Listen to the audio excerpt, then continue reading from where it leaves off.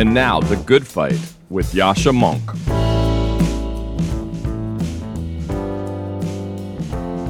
Hi, my name is Joseph Addington. I am the president of Young Georgists of America, and I recently wrote an article for Persuasion titled The Forgotten Philosopher Who Can Fix Our Economy, discussing the relevance of the thought of 19th century political economist Henry George.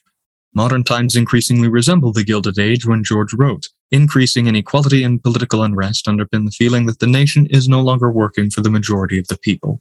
George, in his book Progress and Poverty, made the case that the fundamental cause of inequality was rooted in the classical conception of monopoly, particularly that of the land. As technology improves and urbanization increases, land rents soak up the gains, pinching the worker and the business owner, while enriching the speculator, who contributes nothing to the market. This tends to make the economy less efficient and more unequal. In making his case, George drew on a long tradition of classical liberalism, from Adam Smith to Thomas Paine. Liberalism was born in the shadows of feudalism and focused on fighting the special privileges of the aristocracy, all of which were rooted in land ownership, which funded their retinues and fueled their lifestyle. George's argument was that liberalism was incomplete. It had abolished the political privileges of the aristocracy, but left intact the special economic privileges which allowed them to arise in the first place. His proposal was to replace other taxes with taxes on the value of land.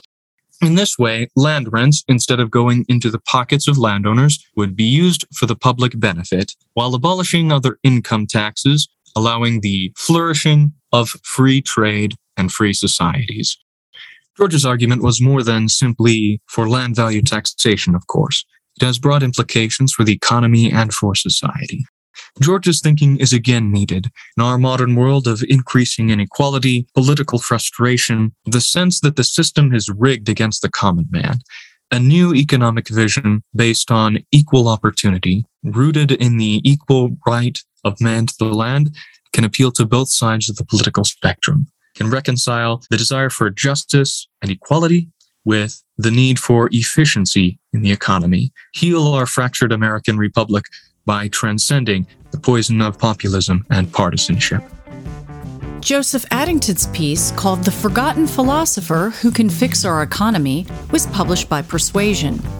To learn more about the community we're building at Persuasion, and to get similar articles directly into your inbox, head to www.persuasion.community. Sarah Longwell is the publisher of The Bulwark and the founder of a whole number of organizations, including Republican Voters Against Trump.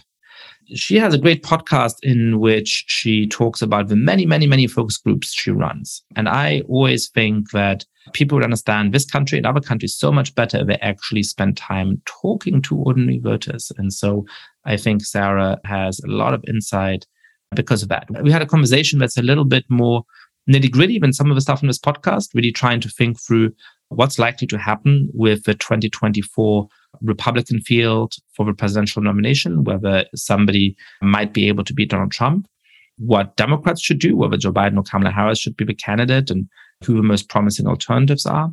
But we also talked about whether the January 6th hearings are starting to break through and how people who care about maintaining democratic institutions in the United States should talk about the threat to those democratic institutions in a way that actually is able to move and persuade people.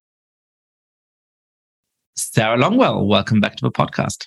Yasha, my friend, thanks for having me. So you wear many different hats, but one of your hats is as one of the great propagators of focus groups. And you've been talking a lot in the last weeks and months to people about Donald Trump and the January 6th hearings. So there was a big debate about whether or not those hearings would change anybody's mind. And it's tempting to think that they wouldn't, because Donald Trump has been around for a long time. He's been pretty open about who he is all along. Do you think the January 6th hearings are having an impact on how Americans view him? And more broadly, how do most Americans now feel about Donald Trump? Yeah, I think that the way that people have been framing it is, will the January 6th hearings break through? And I guess my response to that would be, it's not so much that they're breaking through as that they're seeping in. And changing minds is real hard. However, giving people a little psychic permission to move on is something that can be done. And so if I've done 9 focus groups since the hearings began, all with Trump, 120 voters. And the most stunning thing that has happened is that in the groups, fully 4 of them, 0 of the respondents wanted to see Trump run again in 2024. We did an analysis of the 9 groups, and it was about 15% wanted to see him run again in 2024. And that is only significant because prior to the January 6th hearings, we had done dozens and dozens and dozens of focus groups with Trump voters since like the real January 6th. And half the group always wanted him to run, or more, half or more. It rarely fell below half of the group. And it's not just the sheer numbers, right? You could do a poll for that. The thing about the focus groups is it's what they say, why. And right now, the reason seems to be people are very worried that Donald Trump can't win in 2024. They are starting to have doubts about his electability. And this is where I think that the hearings have really made a difference, because one of the reasons Joe Biden was elected and nominated by the Democrats is not necessarily because he was everybody's top choice. He was nominated because he was the one everybody thought other people would vote for and that he could win and beat Donald Trump. And so what I'm seeing happen to the psychology of these Republicans is they are starting to doubt that Trump is the person who can win in 2024. They are worried that they still like him, to be clear, right? They are not turning on him. They're not watching the hearings and thinking, oh boy, Donald Trump, what a bad man he is. I sure was wrong about him. What they're saying is, I don't know. I think he might have too much baggage. Too many people don't like him. We really need to win in 2024. I think there are better people, which is, I think, actually another real key component and something that has started to percolate in the focus groups. I think that one thing that sort of corresponded or happened at the same time as the January 6th committee was the sort of Ron DeSantis boomlet. And his name comes up all the time in the focus groups. One of the things the voters say is they say 2 things to me that are interesting. One is, yeah, Trump is great. He did great things for the country. He was a great president, but I think maybe we need some new blood. We got a lot of stars. I really like Ron DeSantis. I like Kristi Noem, interested in Tim Scott, kind of like Ted Cruz. Like they got a bunch of people that they're interested in that are fresh. So that's one piece. So, although actually, I just want to say they're all from like the America First wing of the party. I just watched Mike Pence's speech at the YAF conference, and I brought to mind that 5 easy pieces line. I faked a little Chopin and you faked a big response, because it was like Mike Pence giving this wooden policy talk while young people sort of politely clapped. Nobody wants Mike Pence. Nobody wants Nikki Haley. So I think that there's just new people that they're interested in. And so that combination of new people, along with the January 6th hearings, I think are conspiring right now, because I've seen things change. I've seen people sort of sour on Trump and then come back to him. But in this moment, people just are starting to doubt that he can win. That's very interesting. I mean, I think throughout the Trump years, and I'm sure the same happened to you, when I would give talks somewhere, people would say, how do we convince these hardcore Trump fans to stop being, hardcore Trump fans? And I always thought that's the wrong question, right? What we need is to be able to defeat somebody who's a threat to the American Republic at the polls. And, it's okay if he has his hardcore fans. They're not the target audience.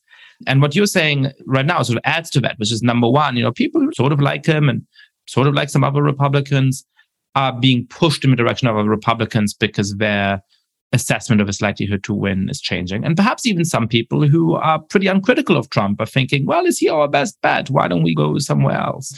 If you step away from these Republicans and Republican primary voters that you've been talking to in focus groups and think about the general US population, how would you sort of assess the distribution of views about Trump? I mean, how many people are hardcore fans of him?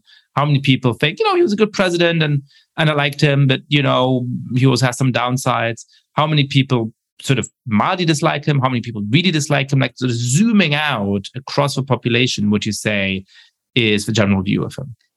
Well, far more people dislike him than like him. I mean, I think that there's probably 30% total of the population that was kind of in Trump's camp, and then a smaller proportion of them who are really hardcore Trumpers. But I want to distinguish between Trump the man and Trump the phenomenon, because Trump the man, he's got this really hardcore base. And the fact is, we can talk about 2024 in a little bit, but that hardcore base could potentially get him through a Republican primary, even if, broadly speaking, people are starting to sour on him. But Trump the phenomenon has really taken hold. I mean, the thing with these voters in the groups where they say, yeah, actually, I forgot to make the second point about things that people say. It sounds like a really obvious thing, but when somebody said it, I was like, oh, yeah, that makes sense. They say, well, with Trump, you only get 4 years, but with a different Republican, you get 8 years, right? And so if you're a partisan and it's really important to you that Republicans be in charge. Or the Democrats not be in charge, as I'm sure is the case. Or the Democrats not be in charge. That's right. The Democrats not be in charge, then you are interested in maximizing the amount of time that Republicans are in power. And I tweeted this at one point and I got a lot of people being like, well, that assumes that Trump would leave after 4 years. And like, that's a fair point from Twitter. But like, these voters aren't thinking like that. They still think Trump's kind of a normalish enough person. They do not see him as an existential threat to democracy the way that you and I might. But there's a Russian expression, the appetite increases while you're eating. And the thing that I keep trying to impress upon people is that even if Trump the man wanes in the imaginations of people, they have decided that they love his particular combative style of politics. They crave it. They want it, which is why there's no going back to the old guard and why he's sort of fundamentally changed what the party looks like. There's a reason that all of the candidates in 2022 look like little mini Trumps running around talking about the election being stolen and critical race theory and, a lot of vaguely QAnon candidates, or they're going to go rhino hunting, posing with guns. Trump, he has unleashed a force that has changed what the Republican Party looks like and what the voters want out of their elected officials. And it ain't Mike Pence. So let's talk for a moment about the 2024 primary. You're saying that Ron DeSantis comes up a lot. That's interesting to me because I had thought of DeSantis as a media phenomenon, right? Where people on Fox News and other influential networks within the right-wing sort of ecosystem are pushing a candidate who emulates some of Trump's policy stances in certain respects, some of his style, but who they view for some good reason as more respectable and less personally unhinged and personally vindictive and all of those kinds of things. It always seemed to me that DeSantis is lacking in charisma in a way that would make it very hard for him to beat Trump. It sounds like what you're hearing is that there's some genuine enthusiasm for DeSantis among the base. So what do you think the likelihood of somebody like DeSantis beating Trump is, and what do you think the likelihood of somebody else beating Trump in the Republican primaries is? Yeah, well, you're right that Ron DeSantis is a media phenomenon, but not in the way that you think. It is not because the right wing or like more respectable sort of corners of right wing media are pushing Ron DeSantis. It's the opposite. It is the extent to which the mainstream media has been attacking Ron DeSantis, especially around COVID.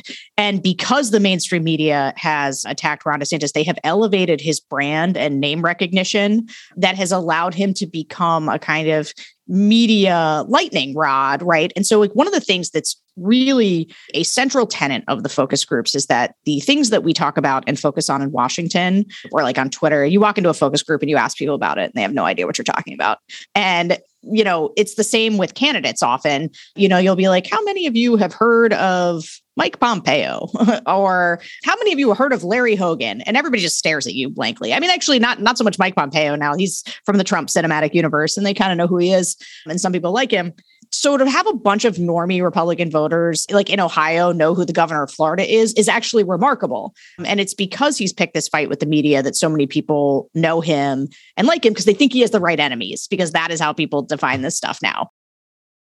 And that's so funny because normally it seems to me that Democrats keep falling this trap where Democrats in the mainstream media know the same thing, for they are associated with each other in certain key respects, where they keep elevating things by attacking them often in unsubtle ways, and then those things become stronger.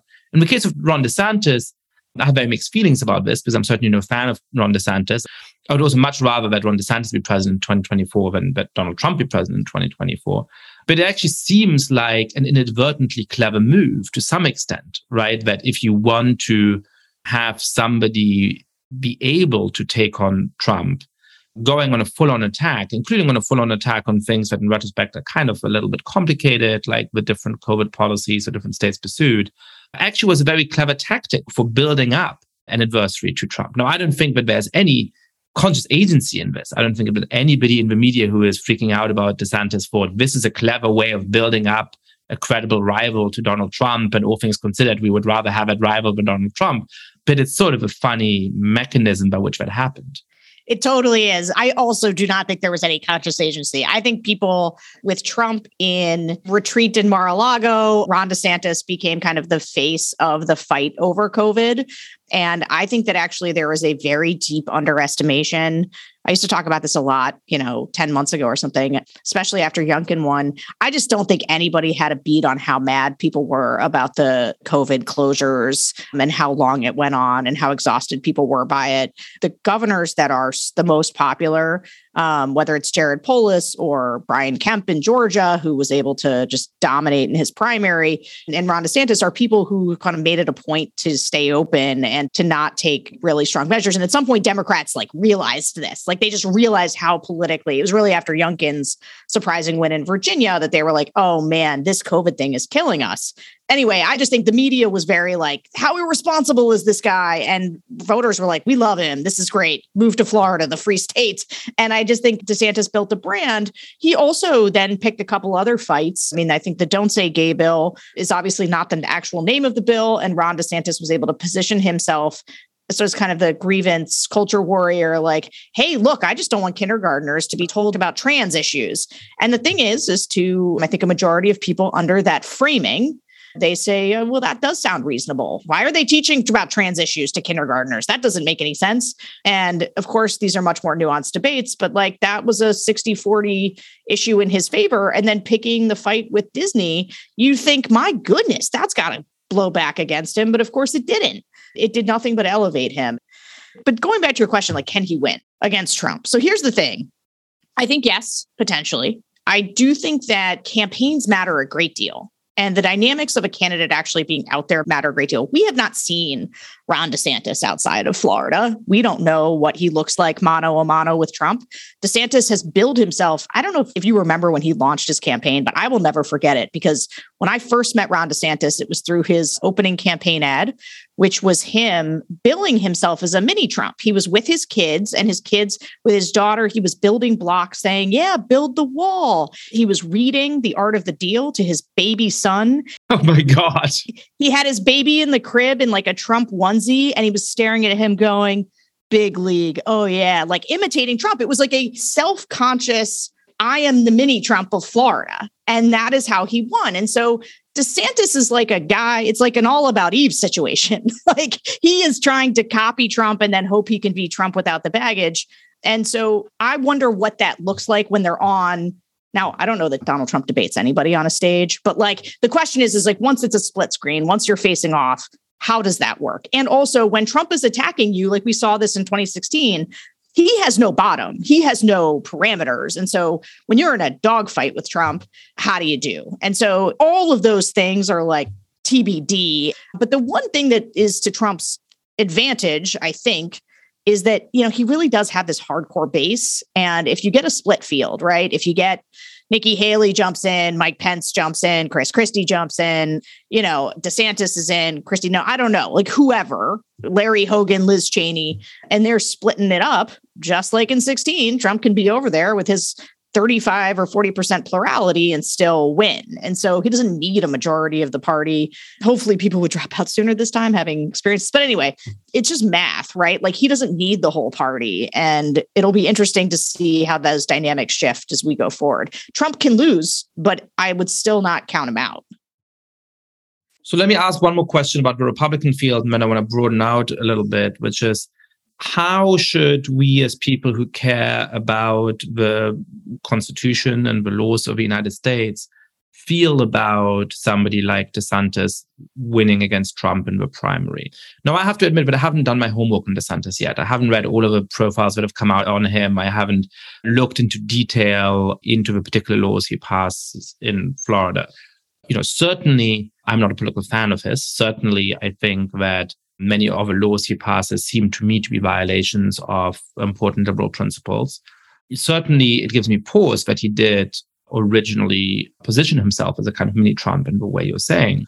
But I also do think that there is something particularly pernicious about Donald Trump, who not only had very extreme and irresponsible rhetoric from the beginning, calling into doubt whether he would accept the outcome of elections and so on, but who has in fact proven his willingness to subvert the peaceful transfer of power in 2020 and the first days of 2021. So my instinct is to think, well, DeSantis has got to be somewhat better than Trump, if only because we're less sure about his intentions to undermine democratic institutions. So as somebody who I think follows these candidates more closely than I do, what is your assessment? I'm not asking would you vote for DeSantis, but if you could ensure that DeSantis is the candidate rather than Trump, how reassured would you be about our immediate political future in that kind of scenario?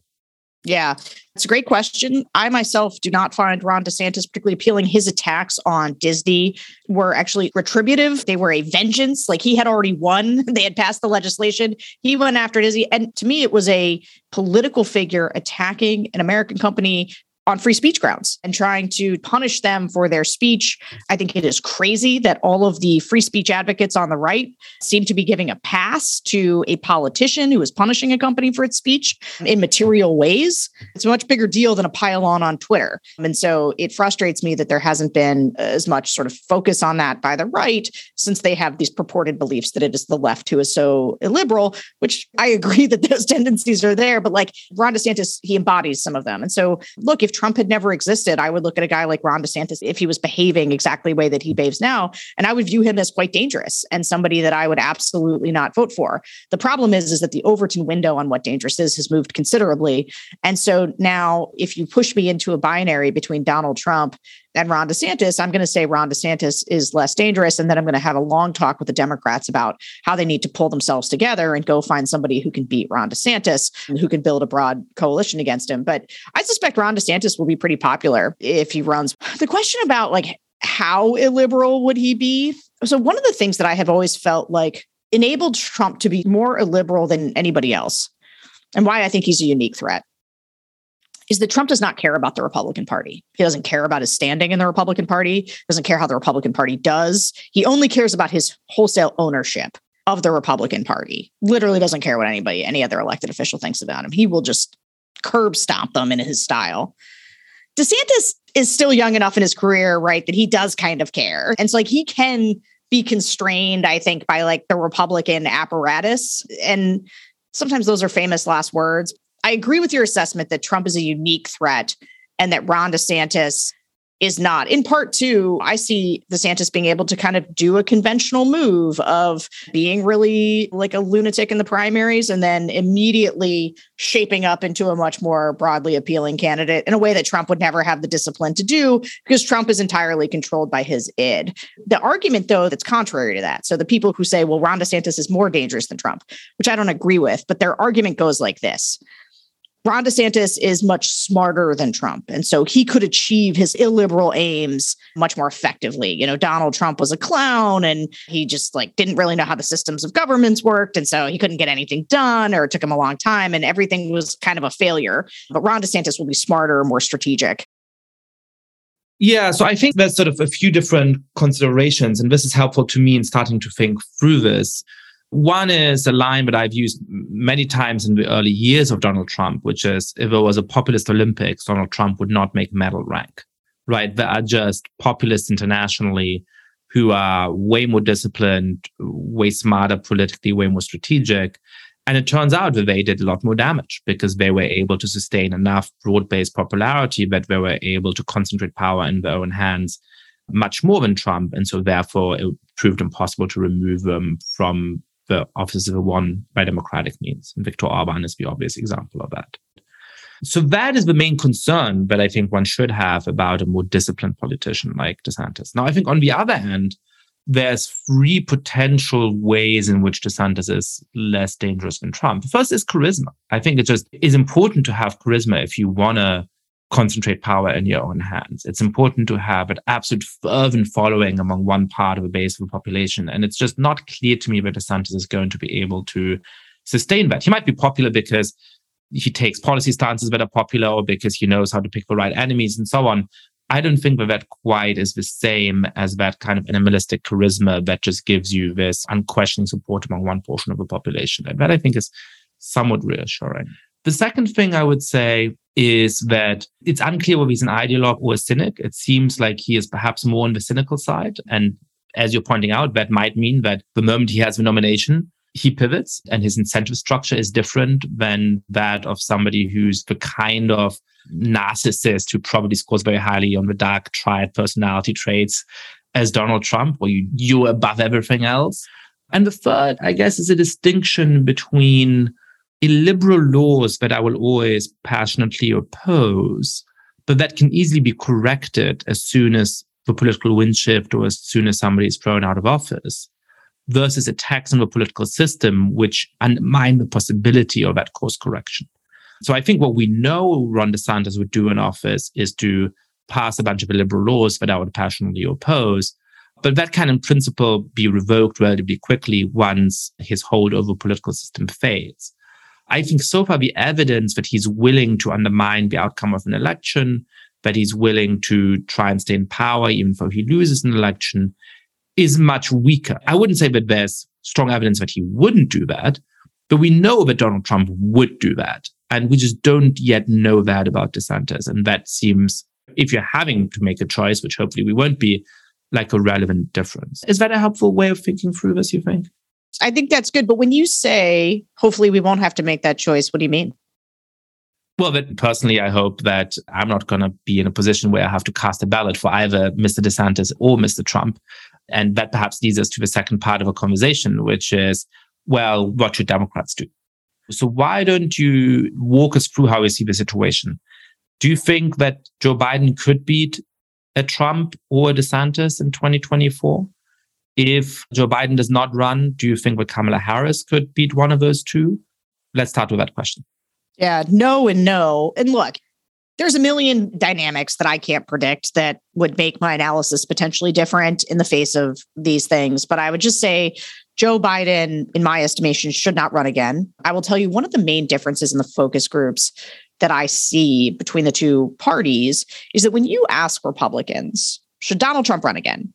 Like I said, prior to the January 6th hearings, you were getting like half the group say, yeah, I'd like to see Trump run again in 2024. But then you say, okay, well, Trump doesn't run. Who do you want to see run?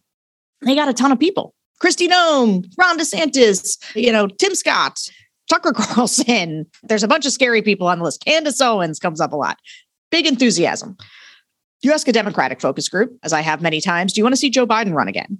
And they say, no, I do not. He is too old.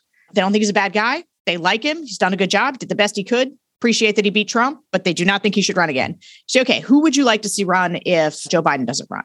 And they just stare at me. And look, some of that can be chalked up to the fact that they're in the White House. And so people aren't out there scanning for other people at the moment. Although I would argue there's a fair amount of people who are scanning for potential other people. And, mostly people are kind of like, I don't know. They like look at people who ran in 20, but then they argue themselves out of it. Like people will be like, well, Pete Buttigieg maybe, but they're like, I don't know that America will vote for a gay guy. And then like, I kind of like Elizabeth Warren, but I just don't think she can do it. And Bernie Sanders is too old. And then somebody inevitably will say AOC, and everybody else in the group goes, no. I mean, there's nobody on the Democratic side who I think has risen to a place where there's like DeSantis or like some of these other people, there's kind of an obvious circling.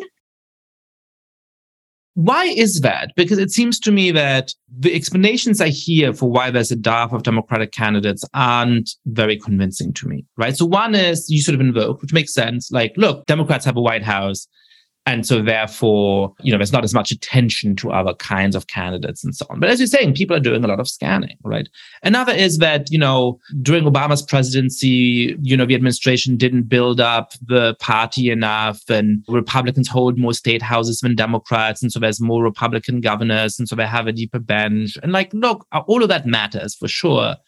But again, that just doesn't seem like a sufficient explanation, because there is a good number of Democratic governors and there's a good number of Democratic senators. And, Democrats have been in power in the country a good amount of time, the last 20 years. Like, none of that explains why the bench feels so thin.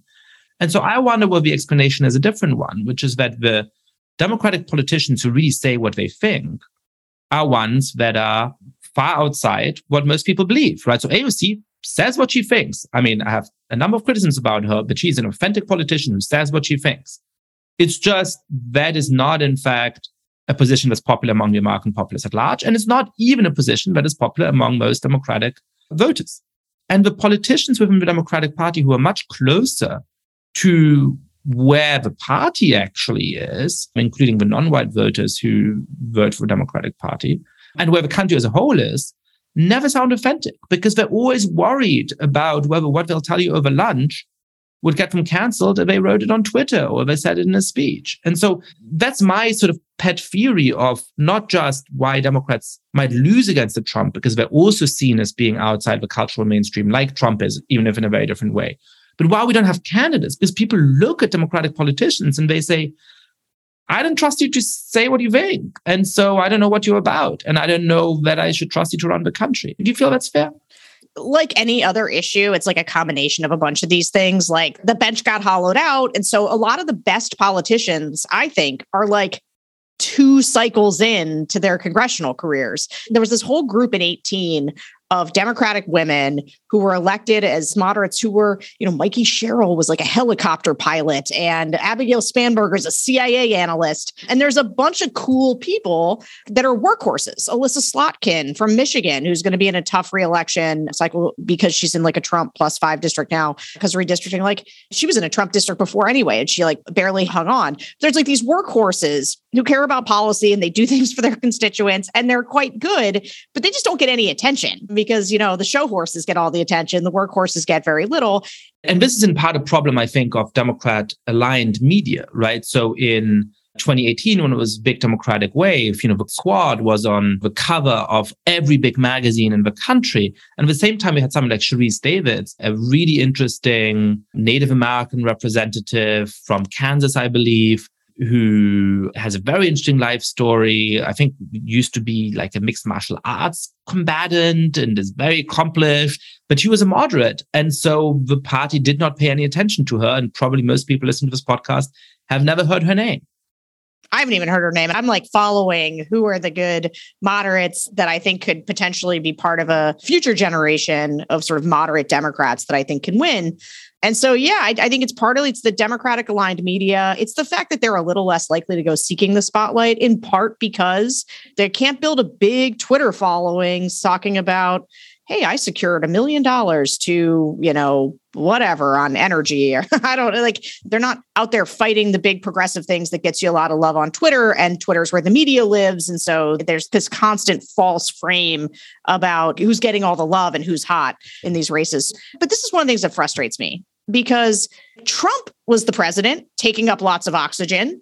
And yet he built a like Trump cinematic universe in which there were lots of little Avenger mini Trumps who now are stars. I don't actually watch those movies, so if my analogy is off, so apologies for that. But like Mike Pompeo has his own sort of stardom, and Tucker Carlson is a star, and Ron DeSantis built a profile. And so I just don't understand why Democrats right now, like it's weird. It's like there's not a big group of people that are out there trying to help Joe Biden advance his agenda. A couple months back, the big narrative was how bad Democrats' messaging was. And I was one of the people really pounding on that because I was listening to my focus group participants saying, I never hear from Joe Biden. I never hear from Kamala Harris. When they talked about Build Back Better or any of the legislation, they only knew the price tag. They didn't know what was in it. And so I didn't understand, like, fine, Joe Biden's not a very good communicator. He's an old guy. Send out the troops, like build a bench of surrogates, have people on TV, have people so you can identify kind of breakout stars, who's good at selling an agenda, who's good at talking about policy, who's good at arguing about the politics of this. So did they not do that? They didn't. No, they just didn't. Is it because people don't carry? Like what happened there? Look, I think that there is something in Democrats that is just like different on the inside than Republicans, where they seek, I don't know quite how to formulate this, but I feel like they're scared of their own shadows. They are so afraid of, oh, Joe Biden's thing is not popular, so I don't want to go out and do it. I mean, like, I watched Republicans. Donald Trump was passing nothing. And still, they would go out there. You'd see Jim Jordan or, any one of these Trump acolytes being like, we moved the embassy to Jerusalem and like we did an executive order on this. And they would tick through 5 things and they would all say the exact same thing. And Democrats cannot get that discipline. People seem unwilling to go out and be the person to kind of carry the water. And Republicans, like, they circle the ranks and they go out and they push the message. And for some reason, the fear that's in Democrats on messaging and communications is weird to me. That's very interesting. So speaking of messaging and communication, I want to get back to some of the candidates, but what do you think the message should be in 2024? It's going to be tough in part because Democrats hold the White House, and unless the economy turns around a lot, which it might in the next 2 years, but it doesn't look like it necessarily will. You're going to have high inflation. You may be in a recession or at the tail end of a recession. So voters tend to blame the incumbent party for those kind of ills, even if it's not necessarily before to the incumbent party. So it's going to be an uphill struggle in a certain kind of way. On the other hand, Democrats will, as in 2020 and in 2016, be running against opponents that have real vulnerabilities. If it's Donald Trump, as you were saying, at the moment, only about 30% of Americans actually like the guy. He's way out of the cultural mainstream. He seems bitter. He seems self-obsessed, right? So there's a lot to attack there. With somebody like Ron DeSantis, there would be a lot to attack too. So how do you think Democrats can overcome their vulnerabilities, exploit the vulnerabilities of the opponent, and have a message which actually puts them into a good position in 2024? So I agree. I think that Donald Trump, he'd be very vulnerable. There's a reason that there's people out there who think they hope that it's Trump again because they think that he's beatable. And like most of the polling that has been out there, there's that big New York Times Santa poll that people have been referencing a lot. It showed Joe Biden with terrible approval ratings across the board, and yet he was still beating Trump head to head because Trump is a vulnerable guy because he just can't win over these swing voters, and he's in a worse position with them. That being said, that's a dice roll. I mean, if inflation is high, I'm not sure he loses in Pennsylvania or in Michigan, like with inflation the way it is. Like he was running with COVID, and people were still mad at him for how he handled COVID at the time. The economy had completely tanked. But I think that Donald Trump could beat Joe Biden. Just to refer to that, I mean, there have been a number of Democratic politicians, and we've written about that in Persuasion, who are really pushing Trump as candidate. So Josh Mondale did that in Pennsylvania, where Democratic campaigns run these ads in the most conservative parts of their state, saying that, the most election-denying candidates for really important offices like governor or secretary of state are too conservative for the state. And it's a very obvious attempt to elevate MAGA-aligned candidates on the Republican side in the expectation we're going to be able to beat them. Now, I think it's true that Democrats will find it easier to beat a MAGA-aligned candidate than a moderate Republican candidate. I think we've actually underestimated the extent to which moderate positioning on both sides of the aisle increases your chances of victory. I think there's very strong political science evidence that this is true. But the consequence for the country is completely different. And even if your chance of beating the MAGA-aligned candidate is a little bit higher than your chance of beating a moderate Republican who actually would administer a fair election, it is an utterly irresponsible thing to do to try and boost those MAGA-aligned candidates. So we've seen a number of Democrats do that in the 2022 primary cycle. If Democrats try and do that in 2024 and think, let's somehow contrive to make sure that Trump is the candidate again in order to be able to beat him more easily than we might somebody like Glenn Youngkin, that is moral and political malpractice. Absolutely. It's insane. They've got to stop this. And, it's been frustrating too. Like right now, they're trying to help the primary candidate against Peter Meijer in Michigan so that Democrats can try to pick up that seat. Peter Meijer was one of 10 people who voted for impeachment and put his career on the line. And those are exactly the people I'm trying to save. That's like the last vestige of any hope of having reasonable voices in the Republican Party. And to have Democrats boosting these MAGA primary candidates is so frustrating and so irresponsible.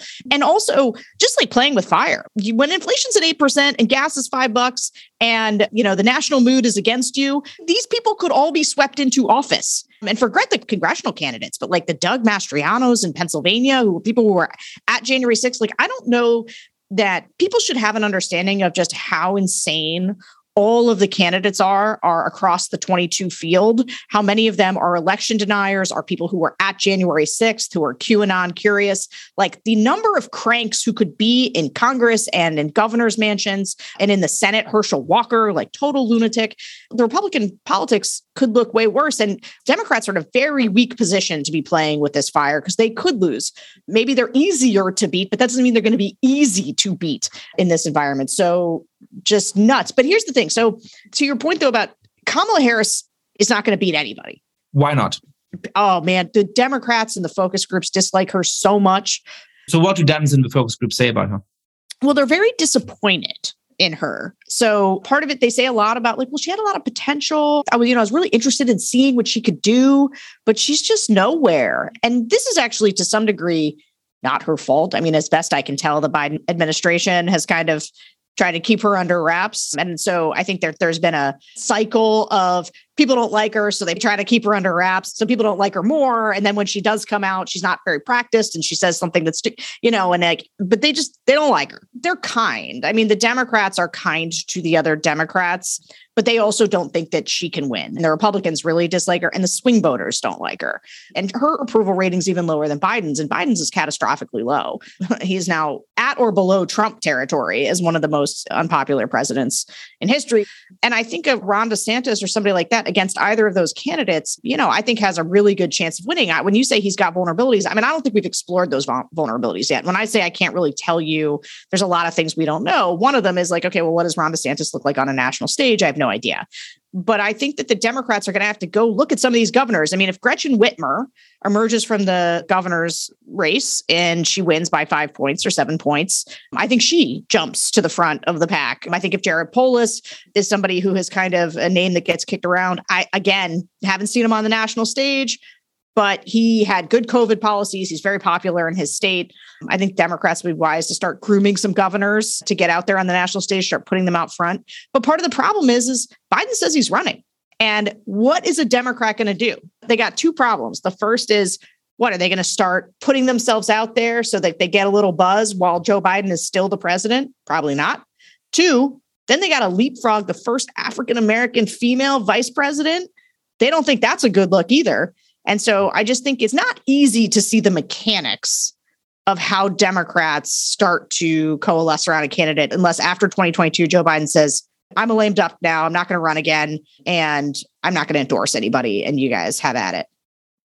Yeah. So I think there's two questions here, right? Like one is Joe Biden going to have the self-insight to realize that perhaps an 82-year-old is not the best representative of a Democratic Party in 2024? And that's hard to do after decades of wanting to be president and finally getting there, right? And thinking, I can turn this around. I'm unpopular right now, but, I'm a good guy. And at the end of his 8 years, I'm going to be celebrated. I mean, that's got to be his hope.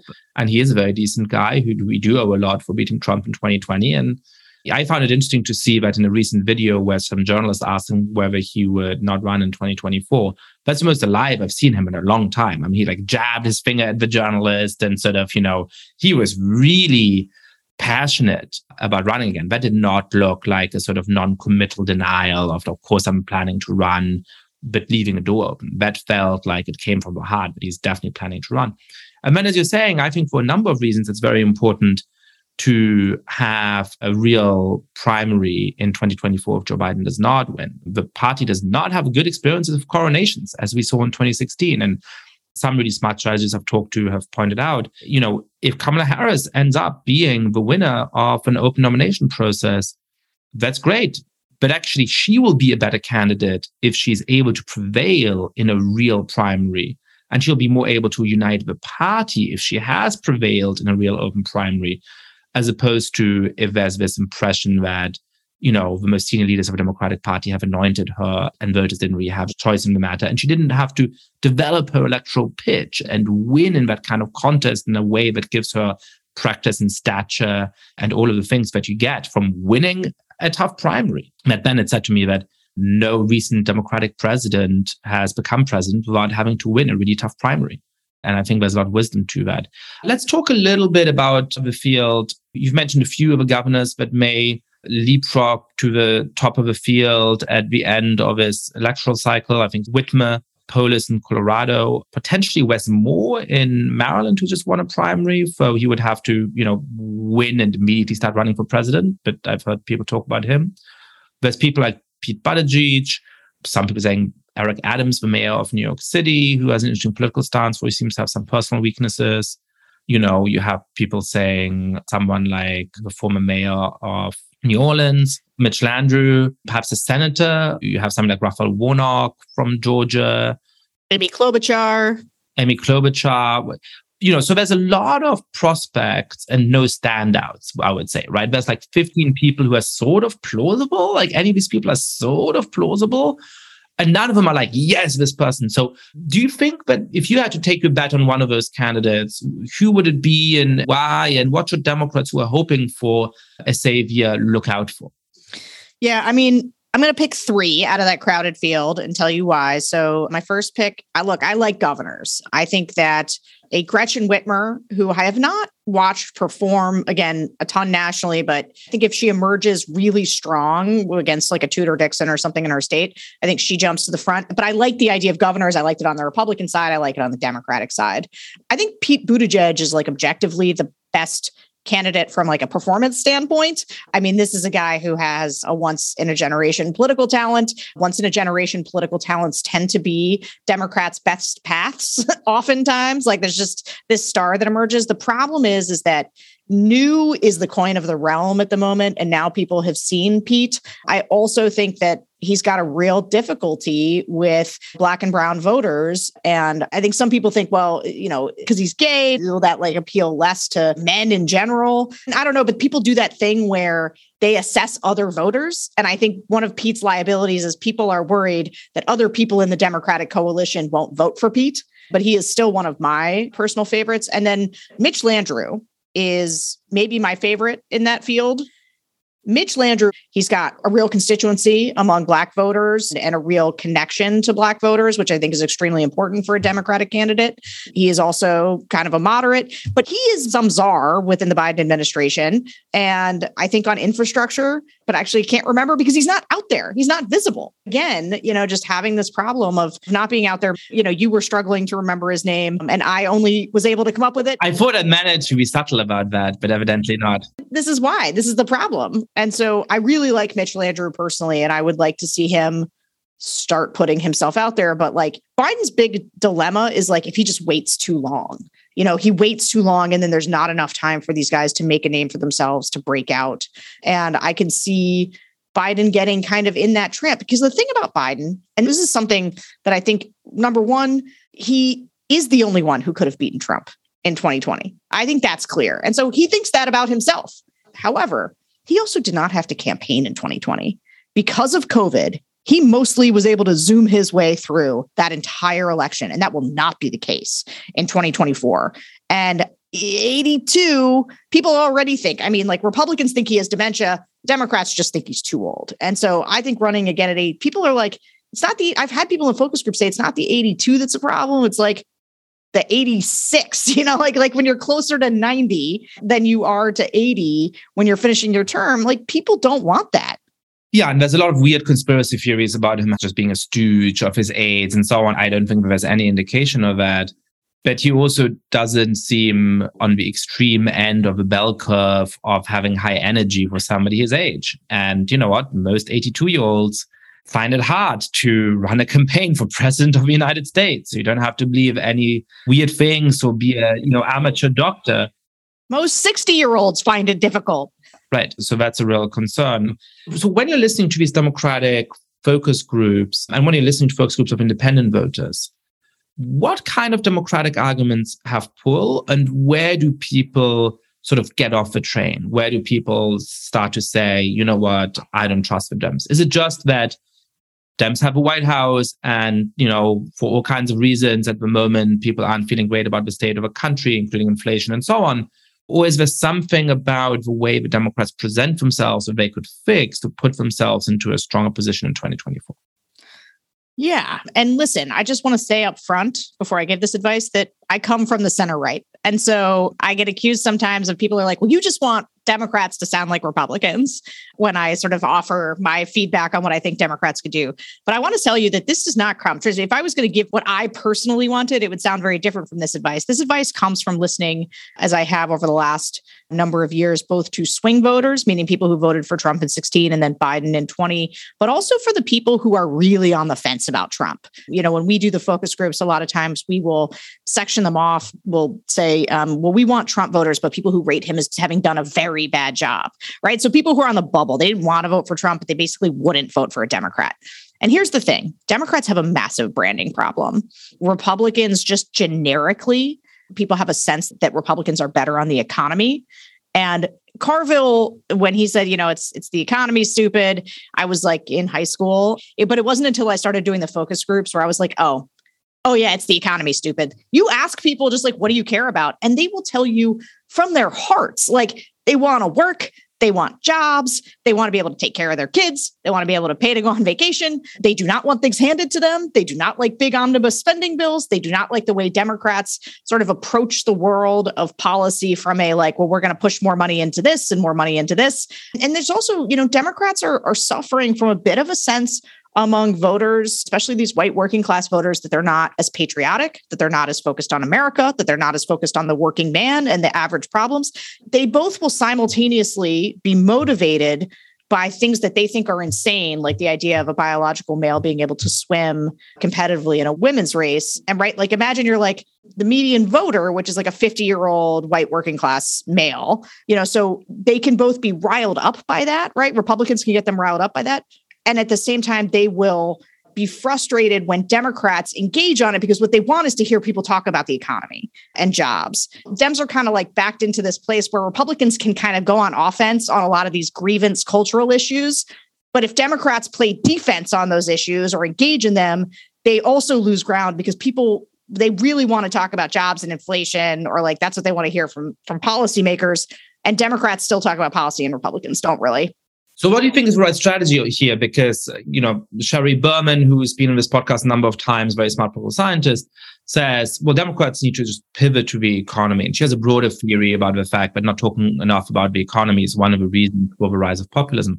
Here's why I don't quite agree with Sherry. I agree with her on many things, which is that it seems to me that Democrats don't have credibility to speak on the economy and other issues if people don't trust them on that gut feeling cultural stuff. So I think that in order to gain a hearing, in order to gain the trust of people, you got to say something that makes them trust in culture, and then you can pivot, right? So I'm in favor of a pivot. I'm in favor of left-leaning parties being the party of people who both believe in economic growth, but also assure people that they get a fair shake, that their lives are going to be better than that of their parents, that kids are going to be better off than them. I think all of that needs to be core to a successful left-wing message. But I just don't think that talking about the economy without addressing the vulnerability on culture is ever going to work, because I think people are not going to listen. So what's the way to address vulnerability on culture, to defend the things in which most people, in fact, are with the left, but also to very clearly distance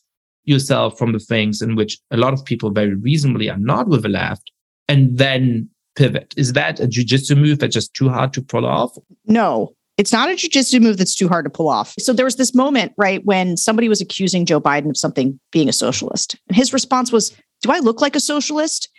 And that was all he needed to say, because the thing is, no, he doesn't. He doesn't sound like a socialist. John Fetterman, who's actually very progressive, try and accuse him of being a socialist, right? But because he looks like a WWE superstar, and he authentically talks about this, dope from New Jersey who is like a Hollywood, that's enough for people. They think he embodies Pennsylvania. They think he's a visual representation of Pennsylvania there in his hoodie and his cargo shorts. And so I think that actually what you need are Democrats, and this is why I like a governor from Michigan. Like, it can't be just what you talk about. It's everything that you embody. And so some of it is like, yeah, if you're talking about women, don't say pregnant person.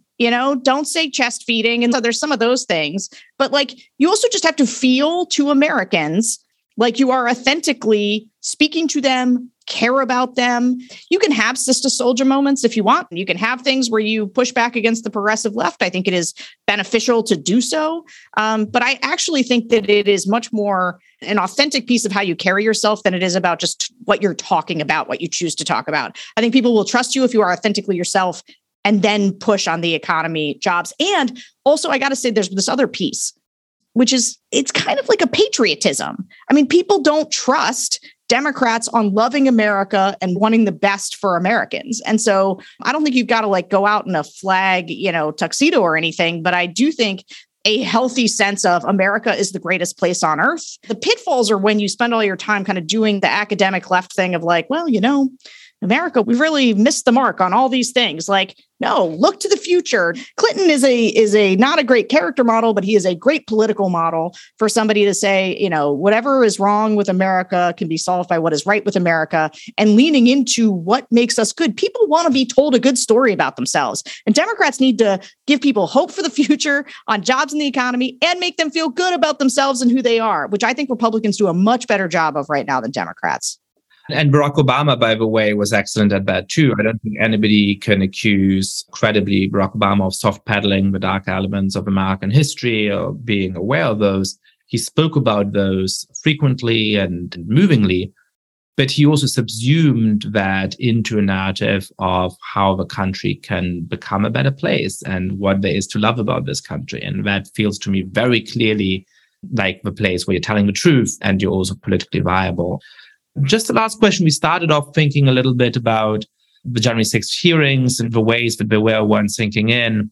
Look, I mean, to me, as a political scientist who, first came to have a public presence by warning about the rise of populism and the threat to liberal democracy, the threat to democracy is a big story. To most voters, it's not. To most voters, inflation is the big story. So how should candidates, to some extent, how should the media talk about this threat in a way that feels true to the stakes of the moment, but it actually carries people along and ensures that they don't vote for the people who are, in fact, a threat in those kinds of ways? Well, it's not the media's job to tell people who to vote for, right? But I do think that the media should be focused on the threat to democracy because they understand it. I listen to Trump voters in the focus groups all the time, and they are really like when they talk about rationing their gas and feeling fearful about what they can pay for and having like these real concerns about the future. I sit there and think like, you can't make a pitch to these people about democracy. Like you can't. And also, by the way, they are concerned about democracy because they think an election was stolen from them. Like the Republicans are more concerned about it than the Democrats. But I think we have to be very clear about what happened on January 6th, that it was a coup attempt.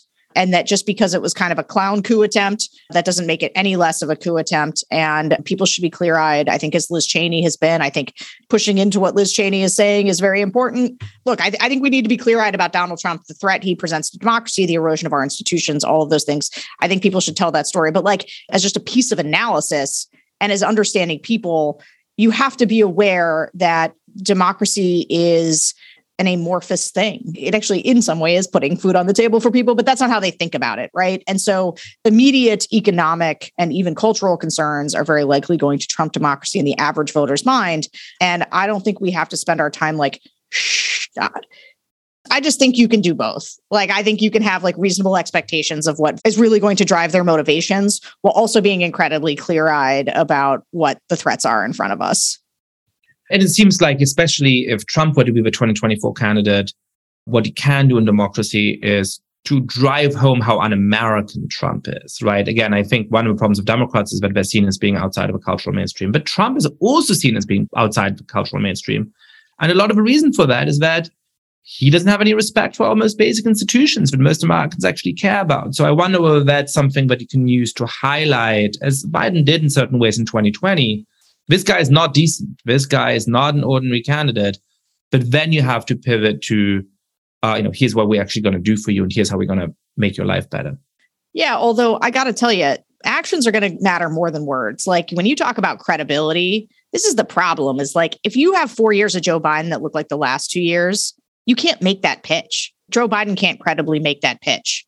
Then you're sort of left with, don't compare me to the almighty, compare me to the alternative as your only thing. And like one of the big precarious places we could leave democracy is that the only way for the non-authoritarian party to win is if the worst authoritarian or like the worst possible candidate is the one that they get to go up against. Like that's the only way to win. They have to win to some degree on the idea that they convince people that they can govern and something affirmative. And that's a show, don't tell.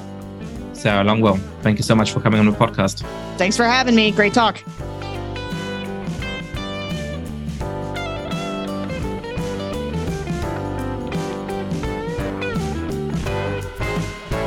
Thank you so much for listening to The Good Fight. Lots of listeners have been spreading the word about this show. If you too have been enjoying the podcast, please be like, rate the show on iTunes, tell your friends all about it, share it on Facebook or Twitter. And finally, please mail suggestions for great guests or comments about the show to goodfightpod goodfightpod@gmail.com. That's goodfightpod@gmail.com. This recording carries a Creative Commons 4.0 international license. Thanks to Silent Partner for their song, Chess Pieces.